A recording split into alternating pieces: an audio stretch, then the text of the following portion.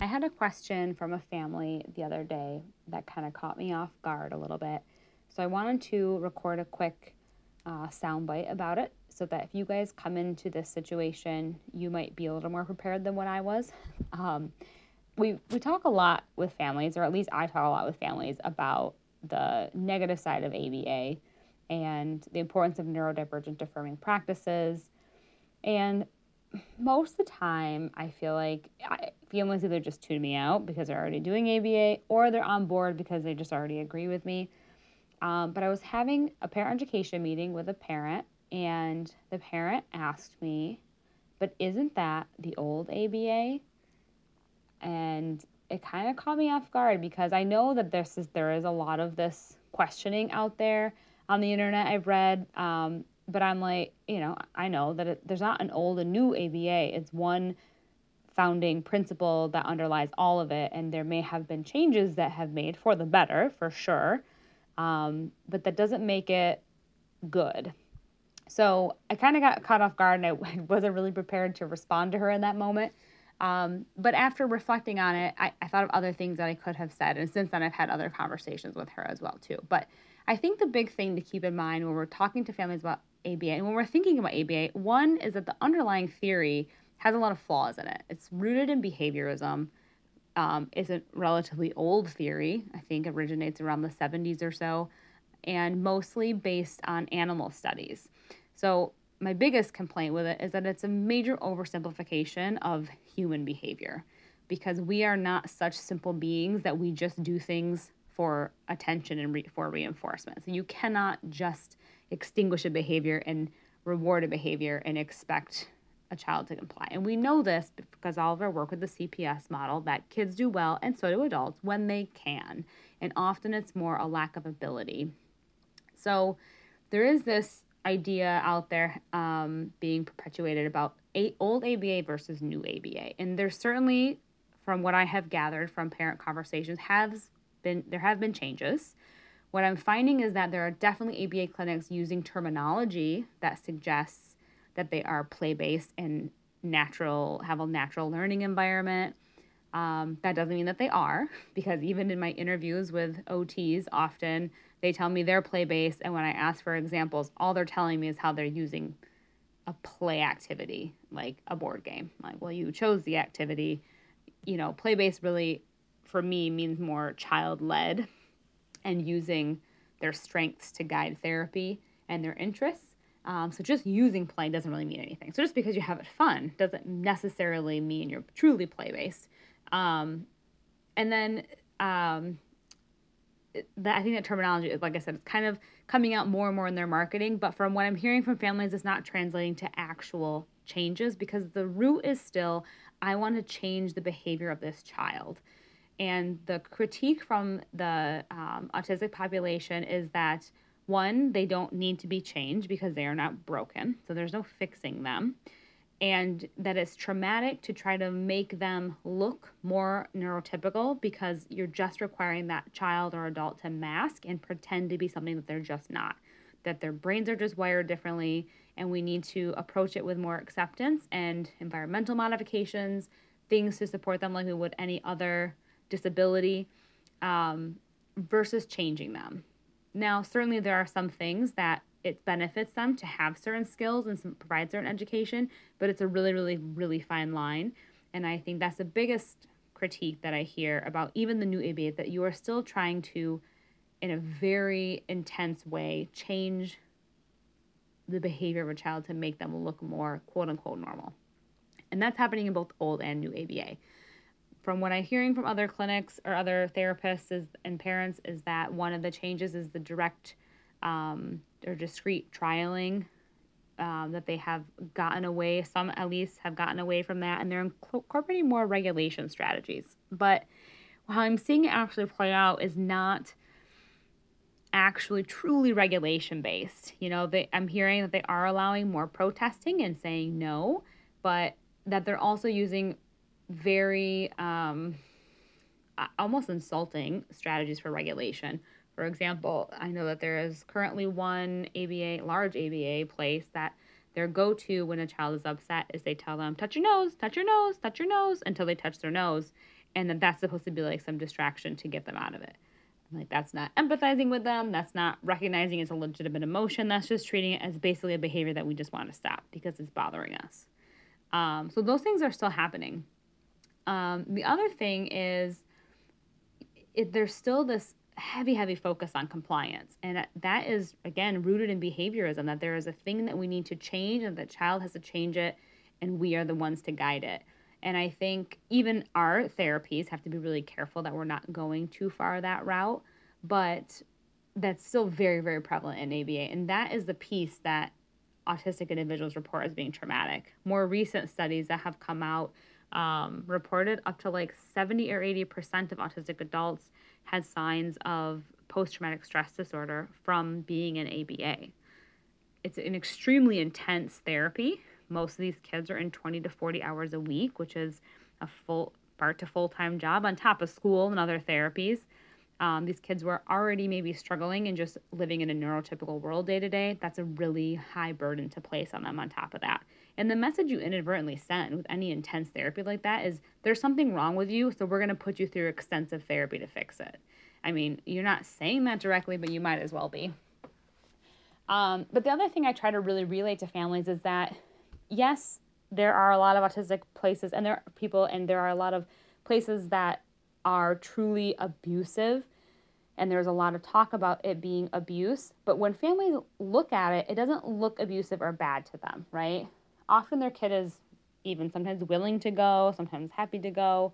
But what is that compliance really teaching about their interaction with the world?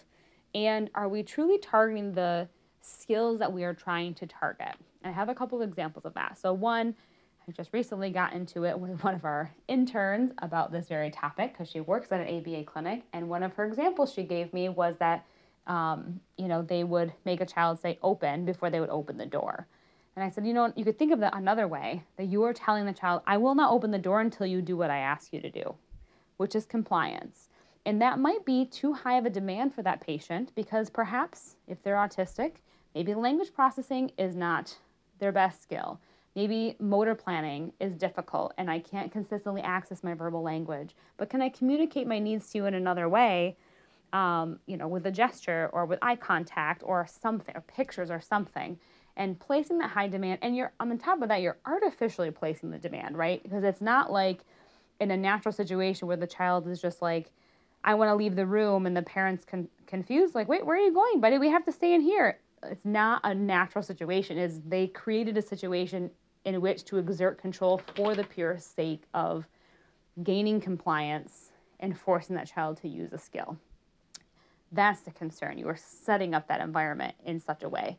The other thing, I always go back to one of my early, most disturbing and memorable experiences with ABA, because I often don't think that their quote unquote good evidence is really measuring what they intend or what it should be measuring, and therefore also less effective. So when I was early in my career, we did some consulting for an ABA clinic, and I was observing this child, and this was a child I'd seen around in many sessions, and he was very visually distracted. He definitely tuned into a lot of visual input, had a really hard time processing auditory input. He was sensitive to sounds, poor engagement, and they used to walk him around the clinic with a chalkboard, and it said, something like, what is your favorite color or something? And he'd have to go around and ask every single one of us therapists that were sitting in the office that question. So he would come up and he's staring off into space and he says, what's your favorite color? I mean, it had no meaning to him whatsoever. He certainly did not care what our favorite color was, and he was not even at a point where he could engage back and forth. And that's what really is the foundation for asking those questions, and that's pretty high level skill also too. One, to have a favorite of yourself, and two, to think that someone else has a favorite and then be able to form the question. So they're going around making him do this skill that he clearly just didn't have the foundational skills for. So he's repeating it like robotic because he doesn't have a choice. There's no choice. He comes to me and he asks me my favorite color and I say, spaghetti. And he, without skipping a beat or making any eye contact with me, says, my favorite color is blue. Like he was just going through the motions. He wasn't engaged because he knew I had to comply with this task, whether I have the ability or not. So I'm not actually processing what I'm saying or processing what you're saying, which is the whole point of communication. Forced communication is not functional because he's never going to, on his own, go and ask anybody that question because he's not actually learning. So that's compliance based. The other example that I always go to is with that same patient. They had created a program. He was having a hard time at school because he was expected to, and I don't know if I'm assuming he went to like a Montessori school. So he was expected to take a basket off the shelf, complete the activity in it, and put it back. And he couldn't do this. And me, without even ever being at this school, I can already suspect what the possible issues are. Auditory sensitivity, overwhelmed in a visual environment, difficulty with engagement and sustained participation, and he can't initiate tasks. He had some motor planning issues. So a lot of that was inherent in the environment. ABA said, oh, we'll create a program. We can fix that. We will help this child meet your demands, which again is compliance-based, is not taking into consideration where that child is at developmentally. The better option would be, let's talk to the teacher about how we can modify the classroom to help him access materials he's interested in better. So ABA puts this program together, and I'm watching it. They put 3 baskets on the table, and in each one, they put a baby toy. This child was about 4 years old. He was expected to pull the basket, do the toy, push it back, and grab the next one. So I'm watching him, and he pulls the first one, and he takes the toy out, and he holds it up to his nose, and he says, I'm an elephant. And inside, I'm going, this is amazing. This is like way higher level play than what you're asking him to do. This is pretend play. It's symbolic. I've never seen this skill from him before. And the tech, with no emotion, because, we don't want to reinforce anything, turned to him and said, that's not what we're supposed to do with that. Put it back. And I watched all the joy drain out of his face while he went right back to putting the toy together and doing what he was supposed to do. So he met his objective because that program they put in place, he did eventually achieve it. So they have their gold standard data, but it completely did not translate into any functional improvement in the classroom because they didn't target the correct thing. And on top of that, what damage did they do to that child and his understanding of the world and his understanding of other people and his place in it if he was excited about something and they refused to share that joy with him, and on top of that, discouraged it. And on top of that, it was also really high-level play. So that's one of my favorite examples actually to give to families to kind of illustrate, like, this is the problem.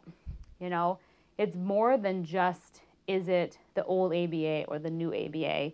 These are the things that are inherent in all ABA because it's part of their founding theories and why it can be so detrimental to our kids.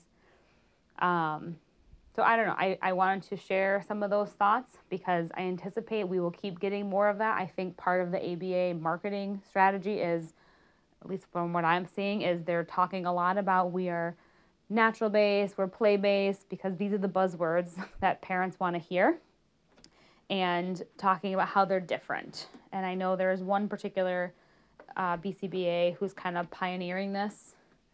I've heard some patients reference him. I'm blanking on his name, of course, and how he's, updating and making it so much better. There's definitely improvements. That doesn't still make it good. So I think it's important to convey those things to parents and be ready maybe with some examples to illustrate it. Because I think until you really dig into examples, just saying it's detrimental, it's compliance-based, they don't really see the big deal. But it's important that they understand, especially if they're open to having that conversation with you.